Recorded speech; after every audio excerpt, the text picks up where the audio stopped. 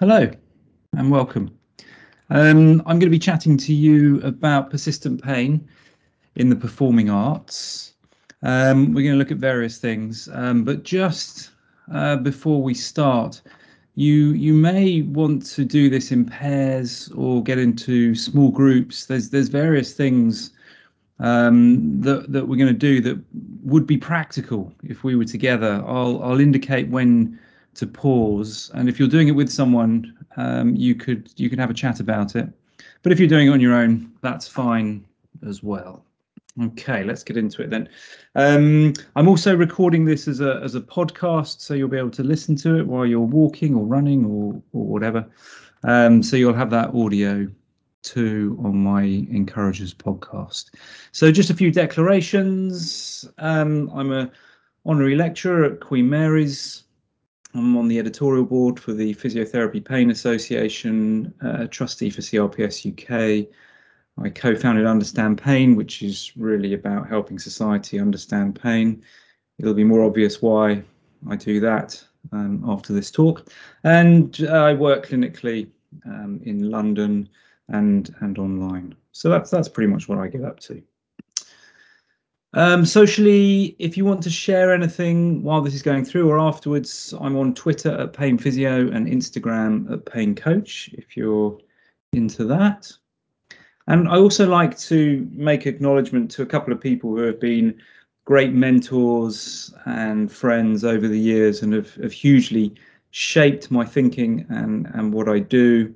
And that's Mike Pegg, who's a pioneer of strengths-based coaching, and Professor Mick Thacker, who some of you may have heard of from the world of physiotherapy and pain. So just very briefly, why am I doing this? Why have I been asked to talk about this? Well, I did a talk for BAPAM and also Healthy Conservatoires recently, and that was picked up because for a long time I've worked with people from the performing arts sector, whether that be singers, musicians, dancers. And so I was invited to give those talks, which I did, talking about some modern ideas in pain and my approach, which is pain coaching. And that's led to giving this talk, which will probably go on for around 45 minutes, but maybe longer, but maybe shorter. We'll see. So I'm a physio.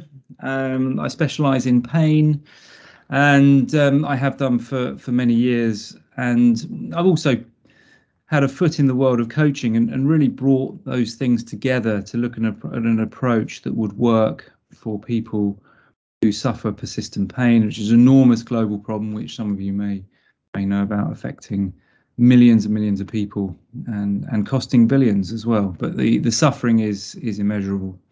So there's really a lot of work that we need to do about that. So that's enough about my background. Really, some of it'll come through as I'm chatting. I really want this to be useful for you and practical. Pain coaching is very much about caring for people. One bit I omitted to mention before was that my original training was as a nurse, and that stuck with me. You know, that kind of exposure, that kind of work, that kind of practice has been hugely influential as well. And hence I think about that a lot. I think about the fact that, you know, we're caring for people who are finding themselves in these very difficult situations because of persisting pain. So we're going to go a little bit into pain as well, so you can get a deeper knowledge of what's being thought about pain at the moment, and some ways that you can help the people that you work with in the performing arts world. But it always starts with us, or with you as the clinician or the therapist. So know thyself. When I've run some pain coach courses for clinicians, a good third of the day, probably need longer than a day, but a good third of the day has always been on you as a clinician. And interestingly, with the feedback, that's always been the bit that people have found most valuable, because it's not really done too much certainly in physiotherapy, which is in rehabilitation, which is my background. We don't have supervision like there is in some others, or mentoring like there are in other professions. And I think we should. I mean, some seek it out. I mentor people, and I've got mentors, so I see a real value in that. So let's begin there. And I just want you to think for a moment about your way of being, and let's take it in a professional sense. Although of course there is overlap with how you do things in your private life, personal life, as well. Your way of being with other people in situations that you find yourself in sessions when you're working with someone. So you might like to pause for a moment and jot down some ideas, some thoughts that come to mind on that. Don't worry if you're not too sure what I mean by your way of being. That will become clearer as we go through the talk. But if you have got some ideas, just jot them down. We're going to move on straight away. We're not going to pause in the recording. The next thing I want you to think about is your philosophy. And a really useful exercise to do is to write down what your philosophy is, your way. So this ties into the previous question, where you're starting to think about what you're doing and how you do it and why. Your philosophy in 25 words or less. Now, this will definitely require you to pause if you're going to do this, because it does take quite a lot of thought. And in fact, you will probably not nail this straight away. It takes conversation, it takes thought, it takes reading, it takes reflection to really come up with what your philosophy is. And it's interesting because this is really what you push all your decisions through when you're working with someone, how you do what you do. So really knowing what that is, I think, is immensely valuable. And it might just be something really, really simple. Like, I'm going to do my best to care for the people that I work with, or I'm going to help them in the best way that I can. It can be something as simple as that. And the language, I always encourage simple language, so that it's very clear to yourself what you're doing.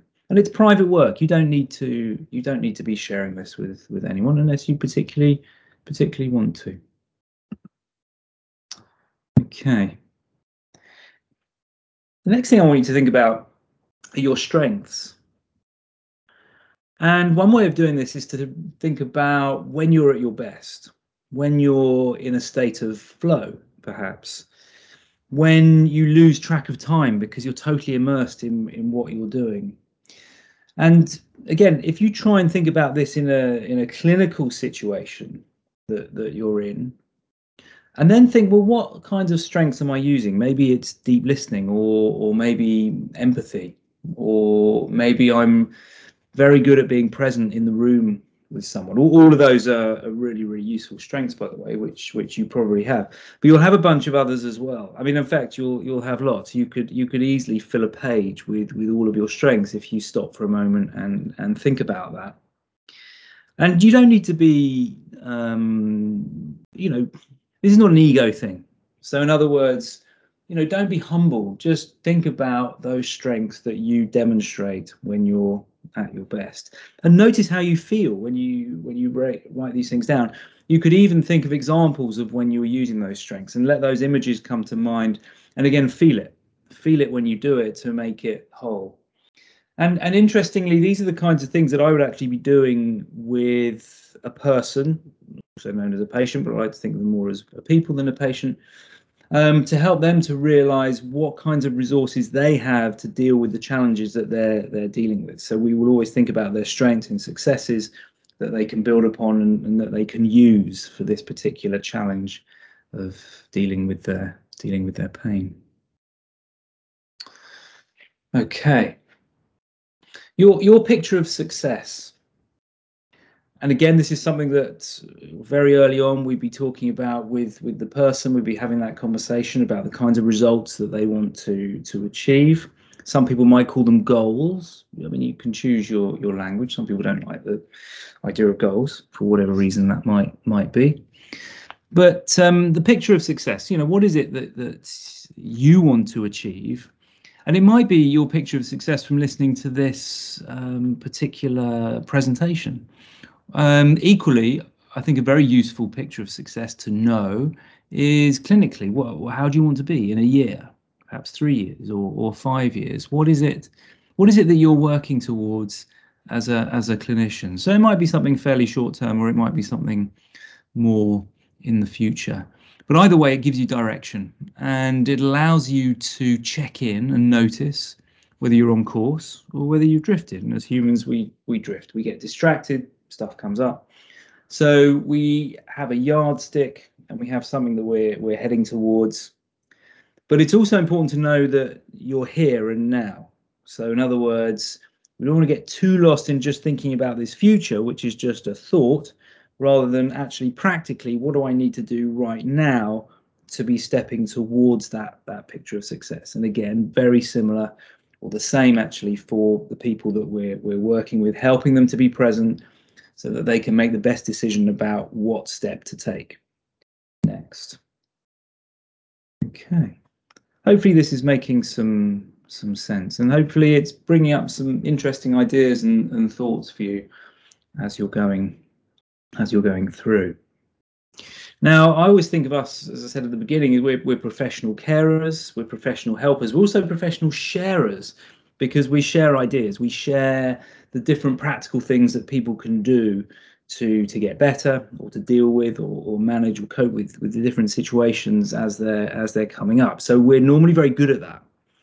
Although the timing of when we make suggestions might need a little refining sometimes, but that's for later. So we care for other people, but how do we care for ourselves? So I just want you to take a moment to think about how you care for yourself. What are your daily habits that make sure that you look after yourself? And this ties in very much with self-compassion. And we know that these things are very important for our health. And we know that these things are important for the longevity of our career and being able to give to other people. So it has to start with us. And I think that a lot of people struggle with that. You may or may not, you'll know. But if you do struggle with that for whatever reason, and those reasons are going to be down to social conditioning, it's just a way you've been conditioned to think, so not your fault. But once you become aware that perhaps you're not looking after yourself in the best way, then you've got the opportunity and perhaps even you could say responsibility to do it better so that you can keep caring for other people in the way that you want to. I often reflect, as I did at the beginning, on the people who inspire me and encourage me. So sometimes people from the past, sometimes people that have been educators, so maybe teachers at school or relatives, friends, sometimes people we don't even know. We've read their work or we've heard them speak, but nonetheless they inspire us and they give us that feeling of encouragement. They give us that feeling that we're important and that we're valued, and that is very, very powerful. And actually this is what we are also trying to deliver. We are looking to inspire and encourage the people that we work with to make better choices, to live their best lives. So we are encouragers. But I just want you to pause for a moment and think about one, two, three people who have really inspired you and encouraged you. And again, as you picture them and think about how they made you feel, just notice what it feels like now when you're doing that.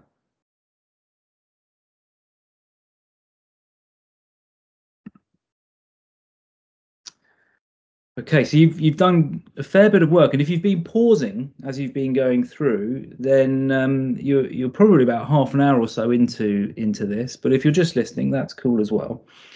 And the final bit of self-reflection that I would like you to think about is your approach to pain. So we're just turning our attention to pain now.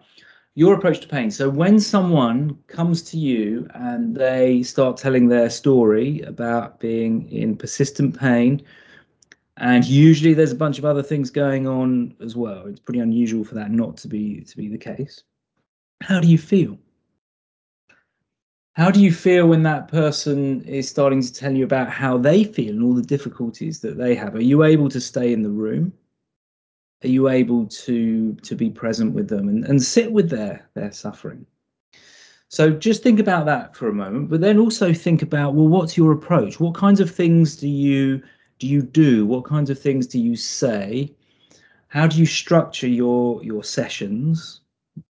And that will just start to give you an idea as to where you are with pain, and particularly persistent pain, which is different to acute pain in lots of ways, and the approach that we take is different as well. So just take a few moments to think about that. You'll notice on the slide that there's a big mural. Well, it's like a painted sort of murally thing. If you're on the podcast, you can't see it, so you'll have to take my word for it. And it says in large letters, "Together." And I think that one of the most important things when we're working with people who are suffering is this togetherness. So there's a number of Buddhist principles which I think are very useful to think about. They keep us in touch with the reality of life and what it's really like, and that's important because our minds drift. So togetherness really ties in with this notion of interbeing. So we relate to each other, and when you're working with someone with persistent pain, you're going on this journey together. And so this sense of togetherness and sharing this journey together, I think, is actually really important. You wouldn't necessarily be saying these kinds of things to people, by the way. It's just the kind of underlying philosophy and way of being, which you may or may not be comfortable with at this particular point in time, and that's fine as well. Okay, so you've done some good work. Just take a moment to pause and take a few breaths in and out through your nose, just nice and easy. I like to bring these pauses in. Again, this is a practice that I often encourage people who are suffering to use, just to slow everything down, get the parasympathetic working a little bit, just bring themselves back to the present moment. So it's nice to bring these things in too. So just take a couple of breaths.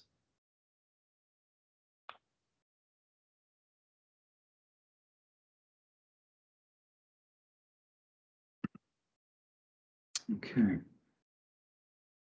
I'm still here. I hope you are. So let's think about performers.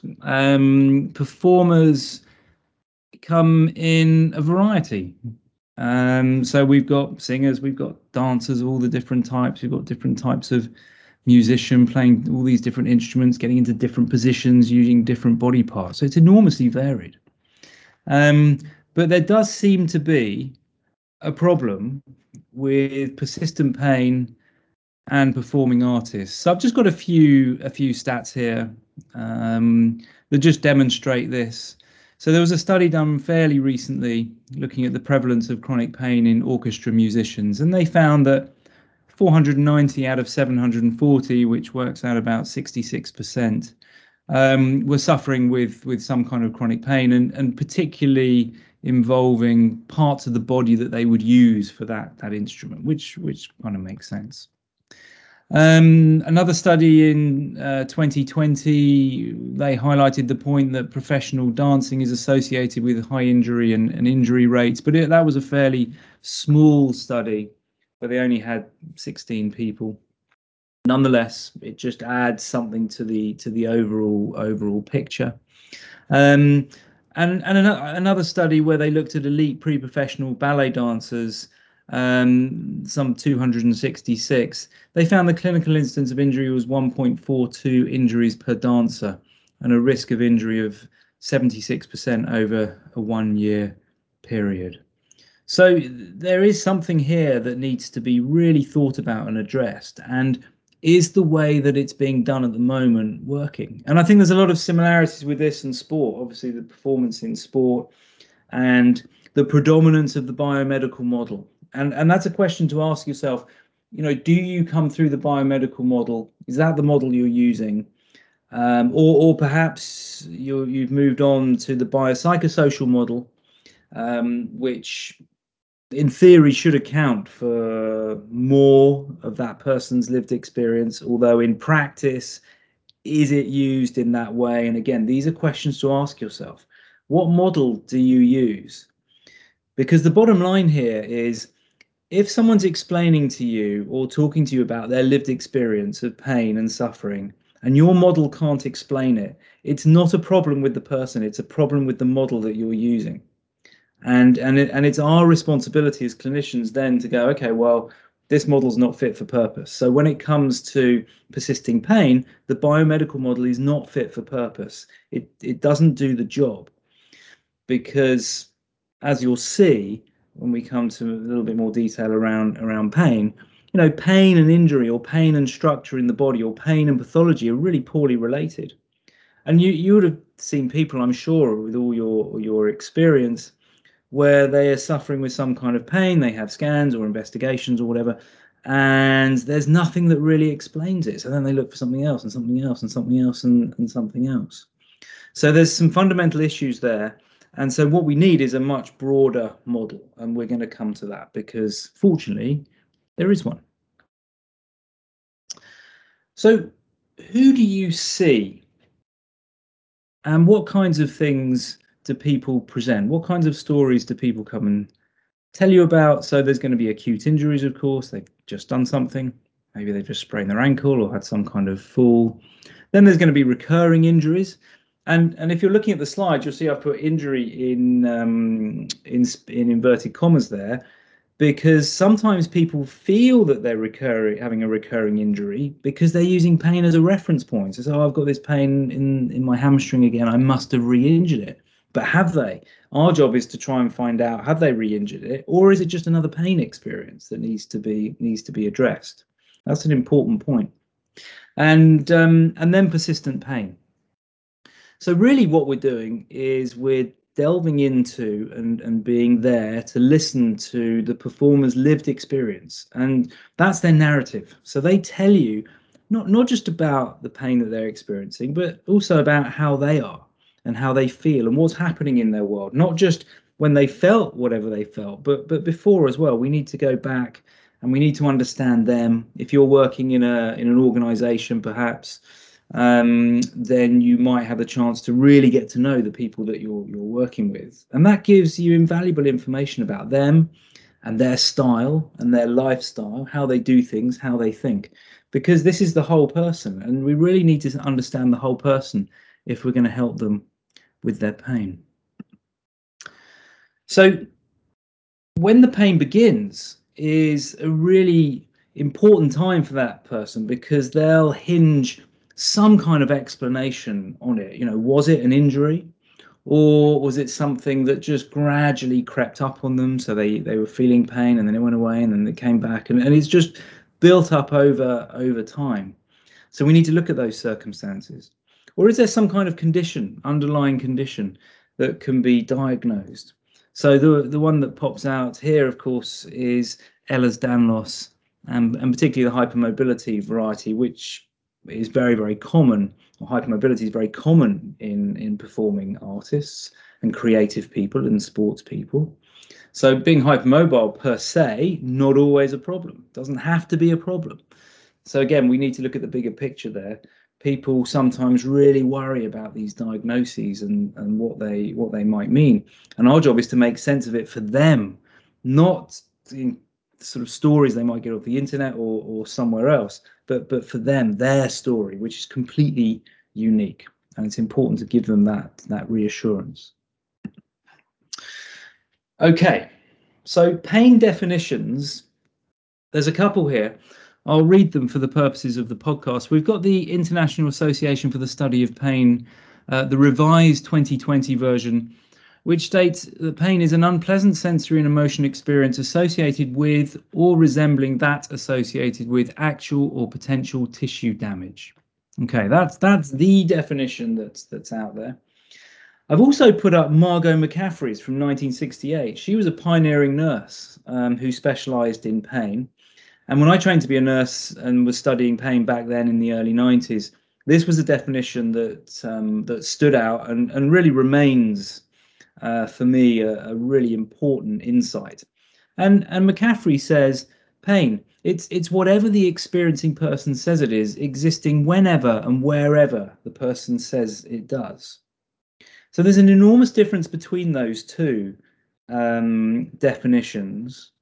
And if we're in the room, I'd be asking you to tell me what you thought the difference is. And maybe you've already noticed, maybe you've already picked up on the difference between the two. And I'm going to tell you, it's the fact that McCaffrey's is all about the person and their lived experience. And if you bear in mind for a moment that pain is only subjective, there's nothing objective about pain at all. It's a perception. Whereas the IASP definition is really hinged on this fact that there could be actual or potential tissue damage. Now, there doesn't have to be actual or potential tissue damage to have pain. So there are some fundamental problems with the definition that's being used. The next slide you'll see there, these are the added notes from IASP, where they actually do talk about individuals and the person's report of an experience as pain. But these are in the notes afterwards. It's not part of the main definition. And I find it very hard to think about any definition that doesn't talk about a person, because the person is the bottom line for pain. Without a person, you can't have pain. So we do need to be thinking about these things really quite differently. Pain 22, i.e. 2022, where are we? Well, what we're trying to do is to bring together the person's lived experience, so their first person perspective, what they tell you it's like for them, their description, their narrative, their story that they tell you. And we need to be able to explain that. We need to be able to explain and give meaning to the words that they've given to us to try and describe and capture this experience that they're having. But then they've also had tests, and there's objective findings and measures and these kinds of things. And then there's the science. There's no, I suppose you could say, the science of pain. But we need to try and make sense of all of that and bring it together to give it meaning. So we need some kind of bridge, a model to incorporate the first person and the third person perspective. And fortunately now we can do that. But notice how other models that are used, and go back to the biomedical model, which is still the predominant model out there, it doesn't do this. It can't do that, because essentially you're not, the biomedical model is not interested in the person and how they feel. It's just about looking for pathology or structural kind of explanation, something objective to hinge the experience on. But then if you can't find anything objective, then it's deemed to be psychological or psychosomatic or something like that, which then becomes a really unhelpful and unfair kind of labeling, and must be very frustrating for people who really are stuck in using that model, trying to help people with persistent pain. So what is pain then? Well, it's certainly very complex. It's one of the best examples of a conscious experience or a conscious perception. Love could be another. So thinking of pain as a perception rather than a sensation is really taking you along the right kind of lines, the right kind of thinking. There's also language now using the model predictive coding or predictive processing, where it's saying that pain is a prediction. In fact, all of our experiences are predictions, our brain's best guess about what's going on for us right now, based on past experiences that we've had. But there's also a weighing up of the past experiences and the context that we're in. And there's various things that would influence which way the weighing up would go. Would it go towards pain as a best explanation, even if contextually, i.e. what's going on now, the body and the signals in the body are saying, no, there is no pain. The brain can quite easily dismiss that and still stick with the past experience if the weighting shifts that way. So there's this kind of stuckness. And as Mick described it recently, he talks about pain as an evolutionary conserved experience that makes best sense of the current circumstances. So the person's lived experience in their lived world, we can't separate out. Well, think about you through your own eyes. Come through your own eyes. Study your own experience. Great laboratory we have in ourselves. You can't separate yourself from the world that you're in, or indeed the society that you live in. There's too much, you could call it interaction, but it's far more involved than that. There's no real separation there, and there's certainly no separation between body and mind, and that dualist kind of idea that again is still in our day-to-day language. Think about the word, or the term mental health, but there's a body and there's a whole person. So just to say it's mental health, I think is really, really limiting. And again, maybe it's the kind of thinking and language there that's holding us up from helping people with their difficult situations. So predictive processing is a model, and there's some excellent stuff coming out, or is out, articles, and I'll put those in the resource sheet, which I'll share with you, so you can have a read and get stuck into those, because I'm not going to be going into it in any more detail at the moment.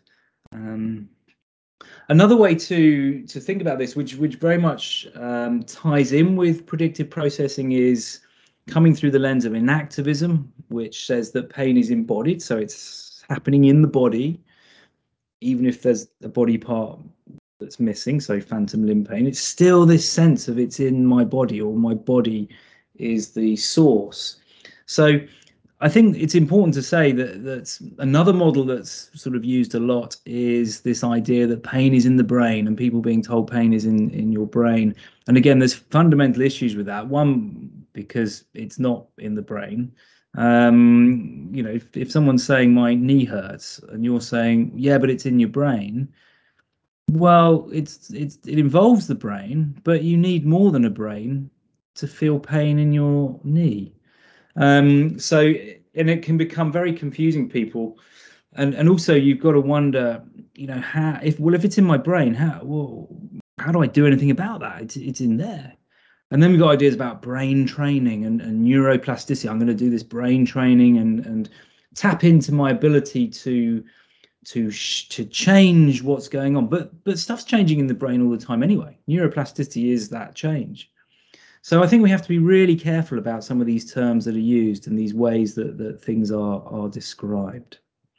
So coming back to enactivism then, pain is also embedded. So it's embedded within your environment. There's a context. It's embedded within your society, and culture feeds into this as well. There's some fascinating examples of different cultures and how pain is thought about. In some cultures and in some philosophies like Buddhism, things like pain and suffering are just deemed part of life. Whereas in the West, we think very differently. There's a lot of fear involved with pain, and that creates its own issues. Because if you accept that pain and suffering is part of life, well, then you can learn ways of dealing with it, and the impact is very, very different if you come through that kind of lens. But again, no one's fault. No one's chosen to be brought into a particular society, being born into it, or conditioned in particular ways. So it's again our job to help people to broaden their thinking, but that's not so easy for a lot of people. They're very stuck, or it becomes very narrow and inflexible. And this seems to be part of this stuckness with pain, but not just pain. Think about depression or anxiety, addiction, this inflexibility in the systems to change, to be able to move forward in a meaningful way. Three other aspects of enactivism. Pain is enacted, so it's in some ways it's something that we do. It's certainly emotive, and it's extended. So the idea of an extended mind is the mind goes beyond the body. So a common example used there is the phone being a device that's an extension of your mind. You don't know your best friend's phone number, but you can access it through your device. So your mind is there. And just while I'm talking about the mind there, again, I think it's important to declare that, I'm of the view that the mind is embodied. So the mind is not in the brain or in the head, despite how it feels. Our conscious experience is like we're behind the eyes. That's what it's like. Some people would say that's the illusion of consciousness that's creating that experience. This is how it appears to us. So things appear to us in a particular way, but it's not necessarily exactly what's happening. So in that sense, when we're saying that the mind is embodied, we're talking about the whole person. You are your mind. And so you think with your body, or by the fact you have a body which is moving, or you're able to do certain things or be skillful in certain ways in particular environments. I know that sounds a bit wordy, and you might have to re-listen to some of these things, and I would certainly encourage you to read. And again, let's say I'll put some resources there to read more deeply on these things, to get a real sense of it. Here are some knots, as in pain is not. So pain is not in the brain. We've already said that. Pain is not in a body part. You feel it in the body. But if you think about the biology of pain, most of it's not actually where you feel it. Pain is not in a receptor or in a nerve. And also remember that nociception and pain are not the same. And they're still used interchangeably quite a lot, even in the academic press. So look out for that one. And there aren't any pain centers. There's no pain signals. There's no pain messages and no pain nerves. There's none of that. Again, just look out for these things. Pain is a perception. When you remember that, you realize that the rest of it makes sense. It's the person that feels pain. That's something I find myself saying over and over and over. It's the person, the whole person that feels pain. You can't reduce it to anything less than that. So it's a person who feels pain, not the body part. And I often, if people look quizzically at me, I use the example, well, if you're laughing, not your mouth. Or if there's hunger, it's not your stomach that's hungry, it's you, the person. And so when we're working with people suffering with persistent pain, we're working with the person. And that way it opens up all sorts of opportunities. So whilst it's more complex, there's far more that we can think about and do, and we'll be coming to that shortly. So the first thing that we can do really is to help the person to understand their pain. In my view, this is the most important first step. So you might think, well, how do you currently explain pain to people? How do you help them understand their pain? Remember, their pain is unique, and actually each pain experience that they have is unique as well. And that's an important point to get over, because quite often, particularly in the early stages of working with someone, they might come in and say, my pain is the same. But actually, it can't be the same, because nothing is ever the same. Impermanence, you may have heard of. Nothing can ever be the same, because without impermanence, life's not possible. So what's the same is the narrative, the story that they're telling themselves. They're getting caught up with that, and that's a piece of work in itself to help them. So helping them understand their pain is about giving some meaning to the narrative, and certainly validating them and coming alongside them and making sure that they know that you know that their pain is real, but it's also being shaped by lots of different things that they may not realize. So, for example, their prior experiences, their beliefs, their mood, emotions, the environment they're in, who they're with, where their attention is, what their expectations are, what they're anticipating may happen. All of this is coming together like a crunch, as Mark Miller would say. And we feel the crunch of all of that stuff together. So our beliefs about pain are playing a big role in the actual experience of pain that we have. And interestingly, and this comes from other fields of study, but also our beliefs about someone else's pain will also influence that whole process, which is why us as the clinicians, we need to understand pain if we're going to do this well with people. So just a very brief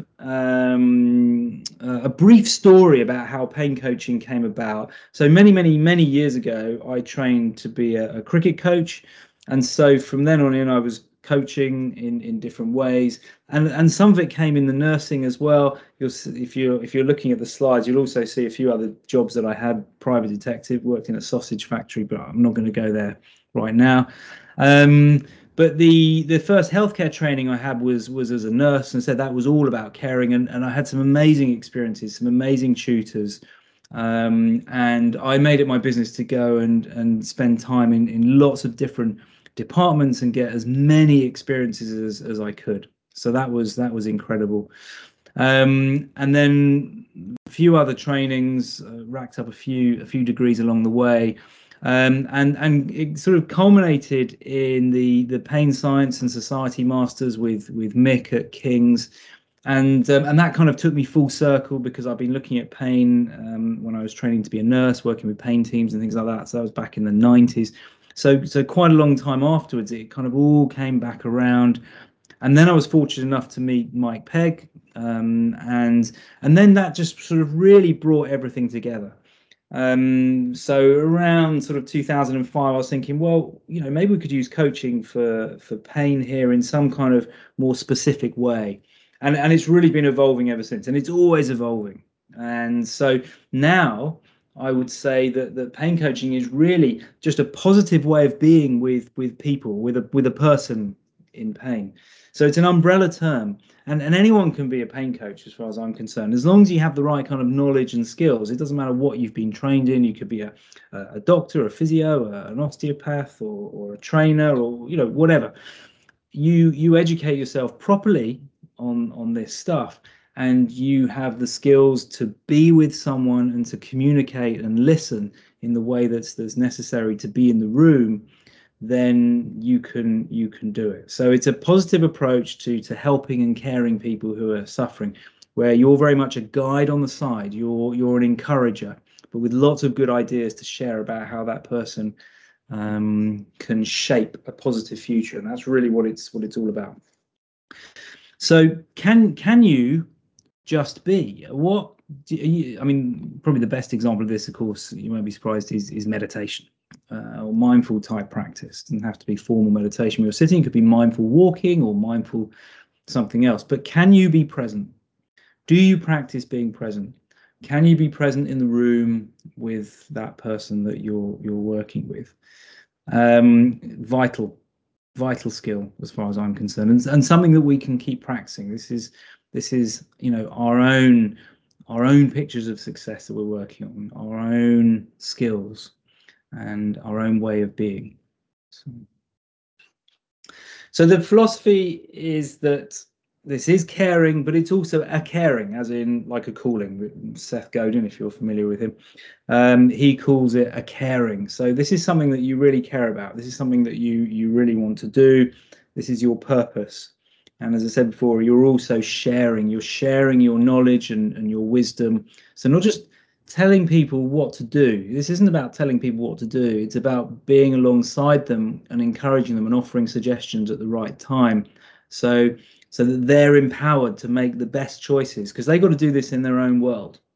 And so anything you do in the clinic, that's great, but they've got to take it home and they've got to do it. And we've got to give them the ways and the skills to do that. They've got to know how to implement it. So it's not just a case of giving them a few exercises and things, it's giving them the know-how, and that's important. But we're doing it very much through this person first approach, where they have strengths, they've got a positive history that they can draw upon, and they're going to make the choices and decisions in their world without you. So they need to become their own coaches. We're tapping into their resources, in other words, and their potential. And we all have potential to make things better in our lives. And we can see it, and we need to keep shining the light on those people until they can start to see it and feel it. And the experiences and the practices that we work with them on are really about that. It's about them having better and better experiences where they're building on their strengths, and they're increasing their own insights and self-awareness.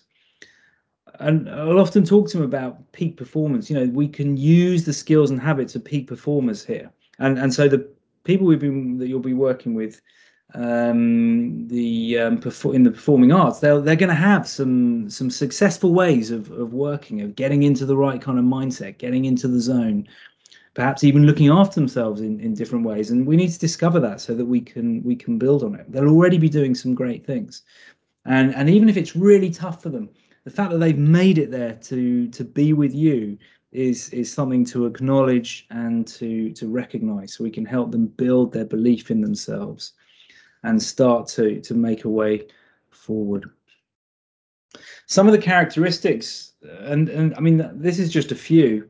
There's going to be a lot more, but compassion is going to be in there, of course, and empathy, being a listener and a guide. You're focused on the person and their strengths, but you're open to learning as well. You're open to learning from that person. You're encouraging them. You're curious and humble. There's no ego. There's no place for ego here. You're passionate. You're able to leave your judgment to one side, or notice when it creeps in there and able to let it go. You're practical, and you have this beginner's mind. So the Zen idea of beginner's mind, where again you may be expert in what you do, but you're open to possibilities. You're open to the fact that the way you think about something right now could need to change, and you embrace that. You embrace the fact that what you know now might be different next week, in a year, or whatever. You're open to learning. And so the ways that a pain coach would be working, again, listening, lots and lots of listening, happy to have pauses and silences. You're able to sit with that person when they're suffering. You're able to see the needs behind their behaviors. So sometimes they might be behaving in particular ways or say particular things, and you need to be able to see that behind that there's some kind of unmet need that needs to be discovered, and you're creating that safe space for them to talk and for them to be and for them to practice things that are going to help them to move forward, and to overcome their pain problem within this trusting relationship that you're building. And the ways that you might bring into those sessions, might overlap quite a lot with the kinds of private practices that you have. So you might practice mindfulness yourself, or focused attention training, or some kind of breathing technique, or your own ways of developing your self-awareness and insights. But essentially, the way that we're working is to be there so that we can educate, empower, and encourage. And then we're bringing in these specific knowledge and skills from whatever discipline that you've been trained in, but you understand pain, and you're coming through it with the latest models of pain, which can account for the lived experience and the things that we see on the objective measures. We're able to communicate, and so particularly things like motivation interviewing, compassion focused therapy, I think are great. But there's other things as well. You'll have your own interests, but essentially, as long as it helps you to be there with that person and they feel safe, then that's great. In terms of the coaching, really it's strengths based. So it's coming through the lens of seeing, just like you did earlier on. You thought about your own strengths, so that person's strengths.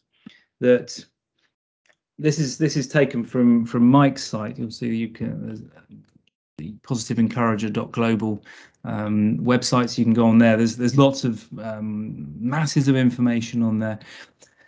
It's a circular diagram, but it doesn't have to work in this particular way. But as in, you don't have to go round the circle, but you can just pick out the elements that are important. But it's very much led by clarifying that picture of success first up, and then using your strengths to take steps in that direction to achieve success, but not just at the end. Wins along the way, and it's important to be logging those wins along the way. And flipping back to the slide before, we're talking about all these different ways that we can help people with practices, exercises, strategies, techniques, tools, tips, all of that, habits of peak performers, all of those things that we can bring on, but also with the all important know-how. So whilst pain coaching might be a newish concept or language for you, health coaching has been around for a while and is really being pushed forward in the NHS. Although, some of the definitions sort of suggest that it's really about helping people to learn rather than teaching. And I think we need elements of both, because I think we're also educating and enabling people. But there's quite a lot in behavioral change work that we're doing with people, which is why motivational interviewing is so good. and and also giving people that sense of autonomy and responsibility, feeling that they're back in the driving seat. So there's a framework that we can use here. So initially, when we're starting out, we're going to be gathering these insights into that person's lived experience. You know, what's it like to be them? They've clarified their picture of success, maybe with you, or maybe they do that work outside of the session. You're addressing all their concerns. So that first time you meet, you're building that trusting relationship by asking them, you know, tell me about your concerns, tell me about any worries you have, and I'll try and help you answer the questions, or help you understand things to deal with and directly address them, and so they feel heard. If you turn that around and think about what that would be like if it was you, and someone was listening to you and helping you understand, and you felt believed and validated, how would that feel? I think it's important to switch the tables every now and again and think about that. And really, we want to give people hope, because there is hope. Someone might be really stuck with their pain and not had much success, which is part of the reason why it persists. Um, is kind of repeated failures to get better, or perceived failures to get better, and maybe they've had, you know, a number of treatments before and it's just not worked out. So trying to help people to have some kind of hope. Well, you can't give them hope per se, but you can have conversations where they then feel hopeful. And that's great. When someone leaves going, oh, that feels like we're really onto something here that could be useful. But equally, we need to be clear about what we can and we can't offer. So it needs to be realistic. When you're asking people what they want to achieve and they say I want to be pain free, you've got to clarify really what they mean. Pain free is not a good state, as in, you know, we need pain. It's an important evolutionary device. What they probably mean, and we need to help them to clarify, is that this particular pain that's limiting their life is what they want to get rid of. Is it realistic that the first goal should be that pain's going to go? Well, it'll depend on a whole range of factors. So we need to be realistic, because helping the person set their expectations at the right level is so important. Because if their expectations are at the wrong level, then they will have repeated failures, and that will just lead to this ongoing sense of stuckness. And through all of this, you're starting to build that partnership. So you've established this start point, and you're really thinking about what the person can do. So, you know, they might be talking about how difficult it is because of the limitations, but we can switch that around and think, well, what can you do? So say they play a musical instrument and they can't play a full song or a full repertoire, or whatever they want to be able to do, but they can do it for a certain amount of time. Well, that's where we start. So we help them feel good about what they can do, and the fact that if they do it in a particular way within this program that you're designing with them, then they should be able to move forward. And that's what then gives them the hope, because they can see that there's practical steps that they can take. And you can use prior successes and challenges that they've overcome just to fuel that a little bit, but you're tying it in really nicely with what matters to them and why, so that they feel that sense of motivation to do those things that they need to do. Going back to what I was saying a little bit before about you know, they might come along with this pain, but there's a whole bunch of other things that could be going on. So there might be issues with concentration or sleep or relationships, or other things. There might be other medical complaints. So, you know, classic things that can come up. They present with a musculoskeletal. I don't like compartmentalizing it, but I'll just use that term for now. They may have you know, an issue with their wrist and hand, for example, and that's why they've come along. Um, but then well, also I tend to get some neck pain, and I'm getting some headaches, or they might have a history of migraines, or other pains around the body, irritable bowel, you know, sensitive gut. They might be a little allergic to things. There might be some anxiety, and so a bunch of other, and they've seen other people, and it's still compartmentalized into these little boxes. So we have to join the dots. Again, that's really where we're making sense of the narrative, and acknowledging all these different things and drawing it together to help them to understand.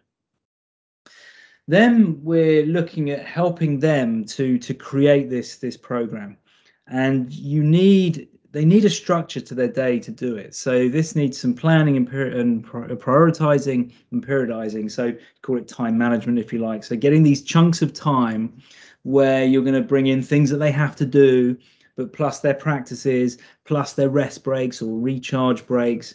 So essentially, you can create this schedule across the day, where they're fitting in all the things that they really need to do and must do to be successful. But there's some flexibility in there as well. So it's not a rigid progressive program. That generally doesn't work so well because there's too many circumstances. So we need to be able to acknowledge the circumstances and be flexible in how people go about their program. And this ties in very much with this notion of expectations v reality. So we need to try and help them to understand so that their expectations and reality can more or less match up. If they match, there's no surprises. If the expectations are too high and then reality comes in, low, then that feels bad. And motivation is affected, but likelihood it also means that your sense of hope starts to drop off. The onward road is one that's full of twists and turns and ups and downs. And if they believe that there's just going to be this linear approach to getting better, and there's some kind of fix out there or quick fix, then the expectation is out of touch with reality, and that will cause ongoing issues. So we need to help them to do that overall with what they're trying to achieve, but also in their day-to-day practices as well, when they're choosing how many reps to do or how long to do something. So it needs to be in alignment. That's really important work. And that's where someone is focusing on controlling the controllables. We spend a lot of time trying to control things that we can't control. What we can control is our approach, our attitude, our efforts, and how flexible we are, and acknowledging that there are always circumstances. So the circumstances today mean that I can do this rather than that. Okay, well, that's what I'm going to do, because if I do that, then that's a vote for the version of me that I'm working towards. So controlling the controllables is a really important principle, alongside focusing on process over prize. So the prize would be the end result that you want to achieve, um, but that comes about because you're creating the conditions for that to happen. You can't just make that happen. You can't just make the pain get better. You've got to do things that create the conditions for other states to predominate, so that you're feeling something else other than pain. So again, it can sound a bit wordy and it takes some explanation, but this is the reality of the situation. So we need to help them to focus on the process over the prize. What is the step to take right now, which is going to take you in that better direction that you want to go in? Bearing in mind that picture of success. Okay, so I'm just going to pause there for a moment to take a breath. So you just take a couple of breaths.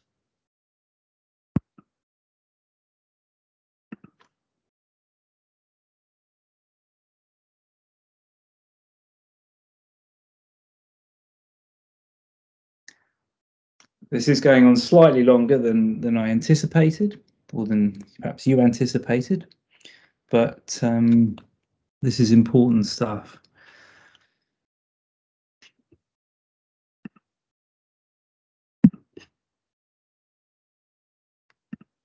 Okay.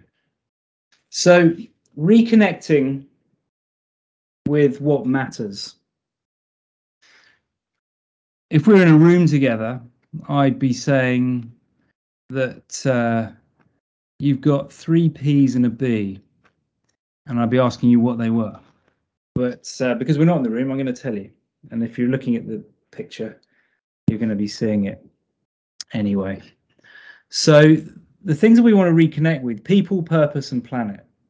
So if you think about someone who's suffering with persistent pain, you often notice that they might be withdrawing, or socially they're not going to class or to training, so they've disconnected somewhat with the people that matter, and relationships can be under strain as well. So reconnecting with people is a really important thing to do, as it is with our purpose. So if you're a professional performer and you're not performing in the way that you want to, or you're not performing because you can't, then that sense of purpose, you might be disconnecting with that.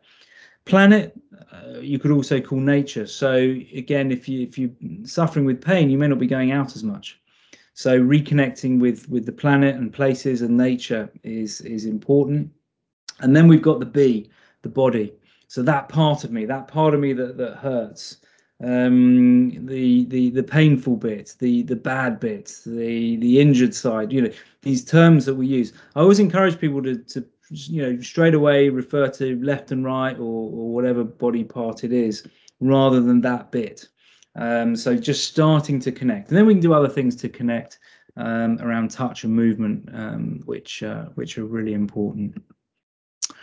One of the big themes that we can work with people on is their sense of well-being. And Richard Davidson in America has done some brilliant work on this, and has developed something called the Healthy Mind Program. They've got an app which is free, and you can experience the practices and the teachings and follow your own path. It's excellent.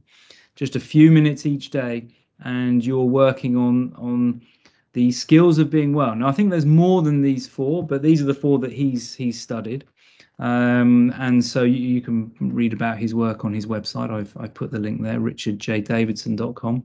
But really, he's distilled it down to awareness, connection, insight, and purpose. So, being aware, being there in the room, being present, being aware of what's going on seems to be really important for our health. So there's a famous study, a wandering mind is an unhappy mind. So suggesting that the more we can pay attention, the better we feel. Connection, well, I was just talking about that in the previous slide. Insight into ourselves and our narrative and our thoughts. So rather than getting kind of caught up in them, we're aware that we're just thinking certain things and learning about the way that we think. So the stuff that we think is often not very helpful. So we want to focus on the stuff that's most useful, not things that are perhaps critical. The self-critic might be strong. And then the sense of purpose, which again I previously mentioned. So we've got a practical model here, or framework, that we can use with daily habits. So the types of things that person's going to be doing each day to get better. So some exercises that they might do that are specific, some general things around exercise for other parts of the body that are not affected, so all the benefits there, around movement, some kind of morning routine, how they manage their activities, and certainly bringing joy and pleasure into each day. And if it's around practice for their particular art form, then as soon as we can, we want little bits of that, and then gradually building that up and up and up, so that they're reconnecting with that sense of purpose and the things that they really want to be doing. So that's one theme. And then you've got an overlapping theme, which are more skillful responses to those challenging moments, which will come. There's going to be difficult moments. Some people might call them flare-ups. So you need to help them by giving them various techniques and skills so that they can, in fact, start using those as good learning opportunities. They won't necessarily see that or take that view right at the beginning. But as you work with them, if they can get to a position of realizing that from kind of a Stoic viewpoint, the obstacle can be the way, or it's an opportunity to get back on track and learn something. And actually, if you go through a difficult time and you feel that you successfully dealt with it, well, that gives a really good boost in confidence as well. So I'm a firm believer that we do get better, we can get better, people can get better. Now, it's not easy. I don't think there's anything easy about any of this stuff. And sometimes when you're talking to people, you think, gosh, I hope they don't think I'm suggesting it's easy. And I might even say to them, look, I know this is really hard. This is really tough stuff. But you can. And obviously we're here to be alongside them to help them on that journey. So if we tie that in with the predictive processing notion that past experiences are playing a really big role in that ongoing feeling of pain, we need to be actively creating evidence that we can get better. So that's why you're curating these particular things that they're going to be doing, and especially around stuff to do with performing arts, whether it be, particular dance moves when I think about a ballet dancer I'm working with, or to do with voice or face or body when I think about singers that I might work with. And that will be the same whether it's dystonia, which is the other thing that I see, or pain. Um, so we need to work out how we can break these things down into smaller chunks and then build them up. But they need to acknowledge that they're having some success along the way. So keeping something like a journal of wins can be really, really useful. But the aim is always to have a good experience. So you're working within a window of tolerance, which organically will build if you keep doing that. If you're doing the basics well over and over and over, then that will start to grow, and it'll feel right that they can increase what they're doing progressively, but not rigidly. There's flexibility in that, as we said before. And they're using these new habits, and we help them to form habits. And there's particular ways of doing that. So setting the bar low and acknowledging the win, and stacking, those kinds of things are important. So we can give them those skills as well. And really they're just taking these daily steps towards their picture of success. And so our sessions with people, we always want them to add value. So, think about how well you plan your sessions with people. I don't necessarily mean, well, I certainly don't mean you thinking about exactly what you're going to be doing with that person. Maybe there's one or two things that you think, yeah, definitely got to be doing that, but themes that you're going to follow, what kind of themes you're going to go with. But also you're giving them the opportunity to tell you what it is they want to do in that session. So asking them, are there any particular things that you want to do, or you want any particular concerns or particular challenges at the moment that you want some ways to work with? And then importantly, we need to try and end it on a high. So there's the peak end rule. Daniel Kahneman, you may have come across this, but we will tend to remember the end as well as the peaks in a session. So you want to try and end on a high. So they're taking something away that is going to be really useful for them to be working. So for instance, I always will send a summary, but we'll make sure that we end by focusing on something really positive that they've done, or that they're going to do, even if it's been a really tough emotional session for them, which obviously happens.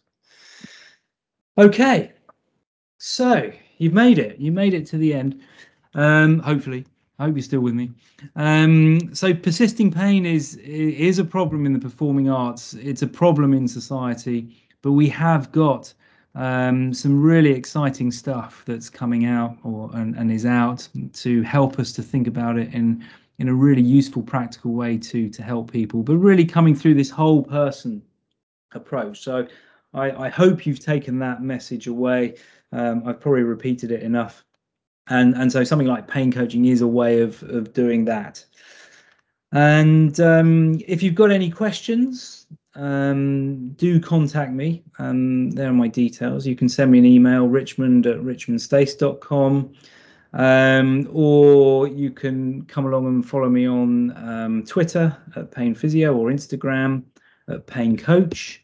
I'm largely writing stuff on there about pain and tips and tools, that kind of thing.